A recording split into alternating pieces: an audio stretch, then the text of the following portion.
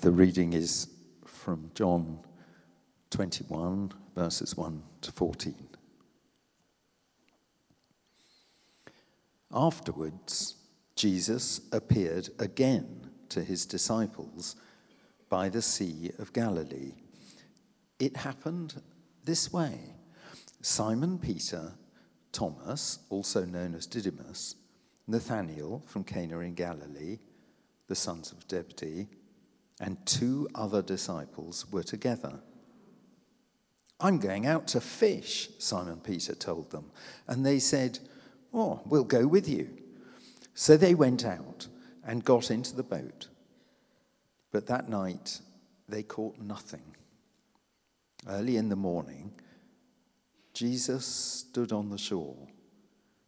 But the disciples did not recognize that it was Jesus. He called out to them, "Friends, haven't you any fish?" "No," they answered. He said, "Throw your net out on the right side of the boat, and you will find some." When they did, they were unable to haul the net in because of the large number of fish. Then the disciple whom Jesus loved said to Peter, "It is the Lord." As soon as Simon Peter heard him say, "It is the Lord," he wrapped his outer garment round him, for he had taken it off, and jumped into the water. The other disciples followed in the boat, towing the net full of fish, for they were not far from the shore, about 100 meters. And when they landed, they saw a fire of burning coals there with fish on it and some bread. Jesus said to them, "Bring some of the fish you have just caught." So Simon Peter climbed back into the boat and dragged the net ashore. It was full of large fish, 153. But even with so many, the net was not torn. Jesus said to them, "Come and have breakfast." None of the disciples dared ask him, "Who are you?" They knew it was the Lord. Jesus came, took the bread, and gave it to them, and did the same with the fish. This was now the 3rd time Jesus appeared to his disciples after he was raised from the dead. Good morning, and wow, lovely to see you all. What a wonderful passage. I walked in this morning, and Andrew Baines, who's now gone up to the prison to be there this morning with the team there, said, "What are you preaching on?" I said, "The breakfast on the beach." He said, "Oh, my favorite passage." I said, "Why?" And he said exactly what I've been saying as I read through it. It's just so normal. It's just so joyful. There's something so special about Jesus making a barbecue for his disciples on the shore.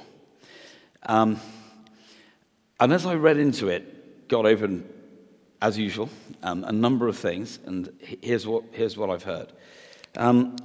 So we join a group of 7 of his closest friends by the lake. And this is probably about 2 weeks after the resurrection.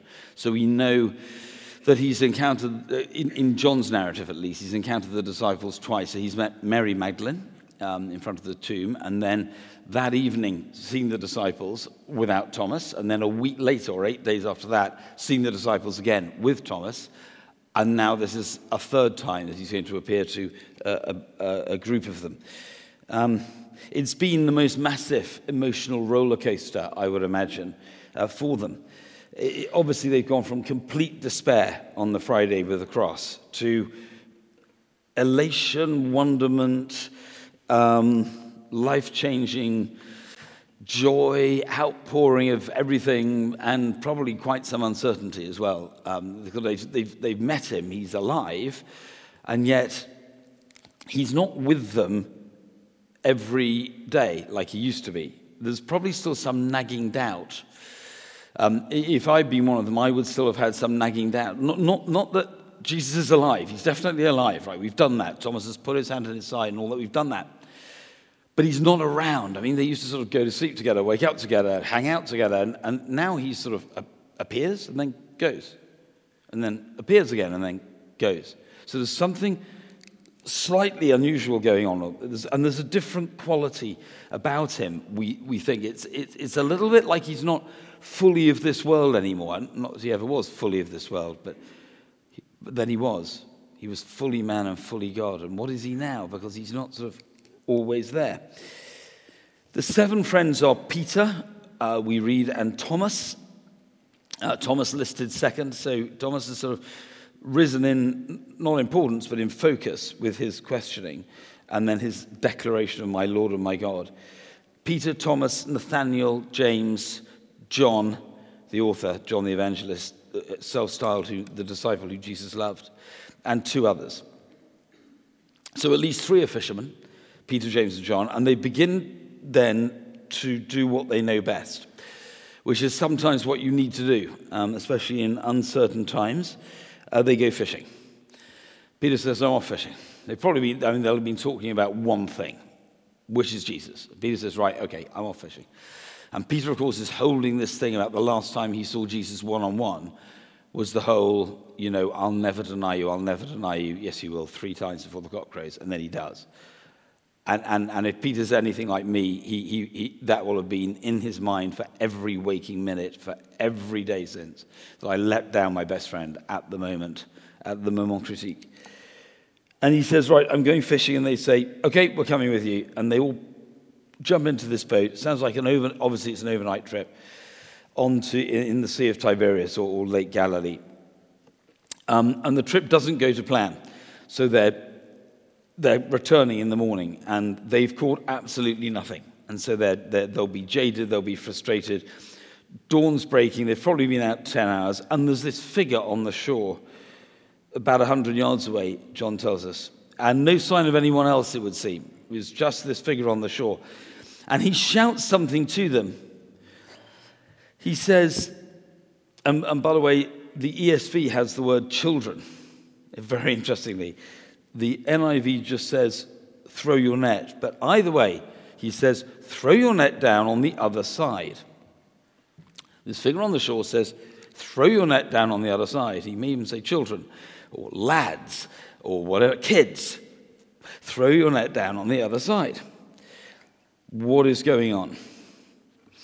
Something's up, right? Because it's early light, and sure they're tired, but they're close enough to hear this man's words. And he's a stranger. And they do just what he says. They just go and do it. I mean, right, I don't know if you've ever spoken with a boat full of fishermen. I have spoken with boats full of fishermen. I used to be in the Navy. We used to talk to fishermen all the time. A boat full of fishermen is a crunchy group.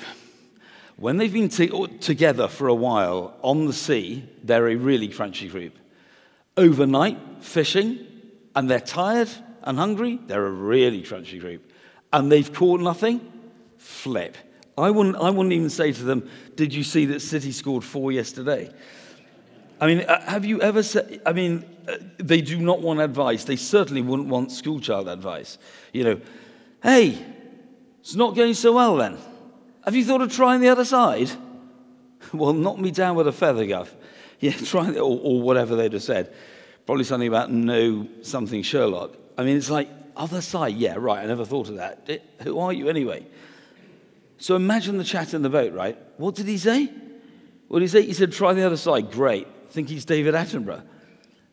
Who is he? Don't know. So at this stage, they're close enough to hear him, and yet they still don't know who he is. So there's something going on. And they just do what he says. It's really weird. Anyway, hold those thoughts. So they're 100 yards away, and they don't know it's Jesus. And they're wise and wizened fishermen, and yet they just throw a net the other side because he said so. Doesn't seem normal to me. So they take the primary school advice, put the net at the other side, and boom, 153 big fish. Okay, are you kidding? I mean, what is going on? Right, so no fish for 8 hours, and then boom. This stranger says, calls them children, says, throw down your net the other side. They do, 153 fish. Are you kidding? Now, Peter, before Peter, at which stage, John, who's the author and the youngest and probably the most awake and alert, suddenly twigs, and the light bulb goes off, and he says, it's Jesus. It's the Lord. Who else? Who else is this? And so Peter has previous moments like this, right? So I think we can safely call Peter the first mover. Peter would always be the first mover, right? He's always the first to leap in, the first to speak, the first to jump, the first to take charge, the first to follow. Probably not the first to figure it out, but he's the first to do something about it. So John, the light bulb goes off, and it's Peter who swims to the shore. Classic caution to the wind fashion, dives in, swims to the shore. Fish, livelihood, nutrition, friends, boat. Who cares? He's off to Jesus again. That's what he always does. And his mind is swirling, right? So he's probably remembering walking across the water to Jesus on the same lake. He's certainly remembering the 3 dinars. And he's been thinking about this, and he's been thinking, because he knows Jesus is alive, and he's been thinking, what am I going to say to him? What am I going to say to him when I get the chance? And he's now seizing the moment, and he's swimming out. Actually, he does something slightly different this time. He puts his outer garments on first, so he's been wearing probably proverbial boxer shorts or something like that. It's warm and it's sweaty work. Well, it is if you're catching anything. Anyway, he puts his clothes on this time. I wonder if there's something about he just wants to be respectable, I guess. It's like, I'm going to meet Jesus. And he thinks enough to just wrap himself up. Maybe he's cold, don't think so. He wraps himself up, and then he jumps in the water. And he's swimming out to Jesus. And it's like this classic Peter, right? I'm swimming out to Jesus. I'm going to see him, and I'm going to put things right. And that's going to follow whatever he's thinking, the huge heart that Jesus will soon commission for one of the most important works of leadership in the world ever, the founding of the first church. That heart is in evidence. And he gets there, and there's no record of how that very first conversation goes. An hour later there is, when he recommissions him. That's going to be the real conversation. But meanwhile, the other 6 just bring the boat in, dragging this huge bulging net that John says doesn't tear. And they settle down to breakfast on the shore. Now, this has always been, like Andrew Baines and I said, one of my favorite moments in the Gospels. Perhaps it's because I love breakfast. I don't know about you, I love breakfast, especially leisurely breakfast. In the Navy, we used to have a watch system, they still do. And if you'd done the morning watch, you did 4 till 8 a.m., and then you came down and you had breakfast. And what was great about that breakfast was everyone else was working. But morning watchkeepers had an hour for breakfast. It's fantastic. And if you were fortunate enough to be an officer, you'd walk in, and a steward would bring you breakfast. And it was like bacon and egg. And you said, hey, yes, I've done 4 till 8, and this is great. And if there were normally 2 or 3 of you doing various watches, and you sit down together and eat a breakfast, and there's this sense of, done this chunk of work, and it's wonderful. And I love breakfast, and I love breakfast with friends. You don't often get breakfast with friends for most of us. And among the uncertainty that's going on for all these guys, it just seems so normal and delightful and simple and reassuring. And they arrive, and Jesus has a couple of fish already going there, right? There's a couple of fish already on the charcoal we read, and there's some bread. It's probably an echo of the loaves and fishes, right, in the 5,000. I mean, they must have thought of that. And then casually he says, come and join me. Come on, bring some of your fish, some of that amazing catch of fish, he will say with a twinkle in his eye, because we all know who brought the catch in. And they settle down, they have breakfast. So what's it all about? What's this great scene all about? It's just breakfast with friends. It's a total cracker of a story for me. I love it. It's personal, it's fun, it's easy. For sure, it's going to lead to the recommissioning of Peter and a lovely personal touch around John himself in the after breakfast scene, right? So Peter and John, they're going to be there talking to Jesus. But before that, just the barbecue, just the breakfast. I think John's put it there for two big reasons. And by the way, if you read through John's gospel, it comes almost as an afterthought. So you get, John 20, you get Mary Magdalene, and then you get the first appearance, and then you get the second appearance with Thomas, and then there's this verse where John says, Jesus performed many other signs in the presence of his disciples which are not recorded in this book, and you think he's finished. That seems the end of John's gospel. And then suddenly he starts again, chapter 21. Afterward, Jesus appeared again to his disciples. Then he does this piece. And then he signs off with, finally, Jesus did many other things as well. So he says it again. It's almost like chapter 21's an afterthought. It's almost like he thinks, but I've got, my giddy arm, I completely forgot to tell everyone. There's this breakfast as well. So he brings it in. And I think he's got two big reasons. First of all, he wants to reassure us in the same way as Jesus reassured them. I think he wants to reassure us like Jesus reassured them. This is the message. Jesus was very much and is very much alive. He was living differently, for sure, not with them every day, but was still very human, very much still a human being. Not with them all the time, but very much human. He barbecued and ate breakfast like other people.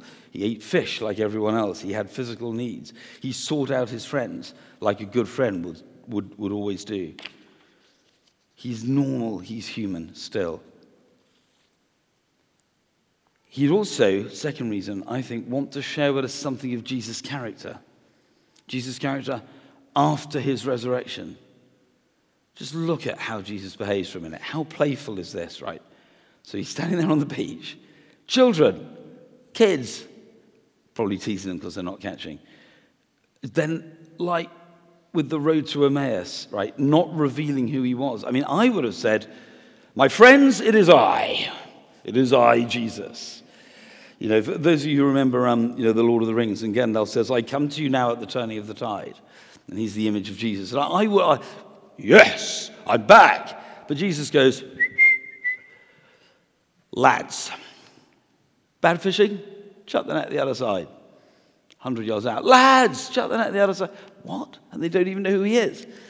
It's like he's having a laugh. He may be casting a veil over their senses, I don't know. There's a touch of Harry Potter about this one, isn't there? You know, it's like the invisibility cloak or something like that. I don't know what's happening, but they don't twig. He's like waiting for them to realize, and they don't twig.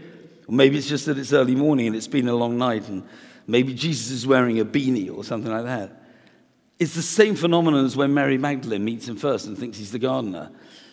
I mean, he can't be that unrecognizable, but somehow he is. There's something.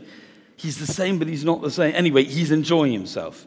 And with Mary, it was sort of deeply tender and moving and beautiful. And here it's fun and playful, like it was in Emmaus. And Jesus simply says, come and have some breakfast. What could be more normal than this? And then John writes that they didn't dare ask him, who are you? They didn't dare ask him, who are you? I love this. It's like they're embarrassed not to have recognized him. And he does exactly that. It's exactly what he did at the inn on the road to Emmaus. He breaks bread. It's like he breaks bread and they know it's him. Do you remember the two at Emmaus? They're talking and they don't even know who they've got. And then they're telling him about himself. Then he breaks bread and oh, it's you. It's a bit like that, right? Like he's saying, and then they're positive, and then it's private. The breaking of the bread, it's like a private thing. It's him with them, like he did at the Last Supper. It's like going, this is ours. This is our moment. You've got me back. It is me. And I think John wants us to know this. I think John wants us to know that this is our Jesus back for real. So here's the take. Jesus has just won the greatest victory of all. Just 3 weeks ago, he's just caused the turning point of the whole human race. As my friend John Eldridge writes, he's emerged from the tomb with the keys to death and hell swinging at his waist. He's emerged from the tomb with the keys to death and hell swinging at his waist. I will be going around singing, "We are the champions." But extraordinary how he behaves.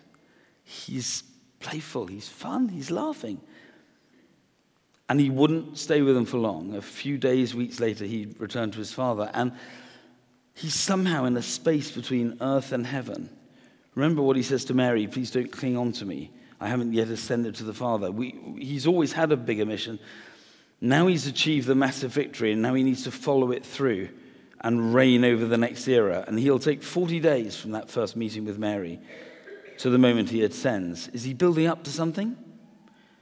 Is he strengthening, like he did for the 40 in the desert? He had 40 days in the desert to prepare for his 3 years, now 40 days to prepare for reigning at the right hand? I don't know, but he's building up to something. But he's also using the 40 days to do this reconnection with his friends. And we're so glad he did. We're so glad of these points of reconnection. Can you imagine what the church would have been without these personal meetings? He leaves 11 close friends, several close women friends, a much wider community who all see him, and he leaves them saying, "Yes, he was here, just like you are now. He was here with me." All 11 were so sure of the resurrection of Jesus that 10 would go on to give their lives, and the 11th would live in exile. They were that certain. So it's very clear we have a risen Lord. But he's saying here, no rush, life as usual, but life as you've always wanted it. Fish are provided, friendship, reunion, nothing to come between us. Hanging out with friends, doing what you enjoy. Yes, I have things to do, he says. Yes, I'm still going to a new place, but I will wait for you there and provide a great welcome. I am still a man who eats breakfast like you, and I am still God who summons fish with my thoughts. I can do whatever I want. I'm alive, I'm in control, I have the victory, so you have the victory. And sometime in the not too distant future, I will be sharing breakfast with him, by a warm fire on a gorgeous morning. Fancy joining us? We can do that together. Because we're going to have that for eternity. We can just hang out. Isn't that great? Isn't that great? That's my take from today. Bless you.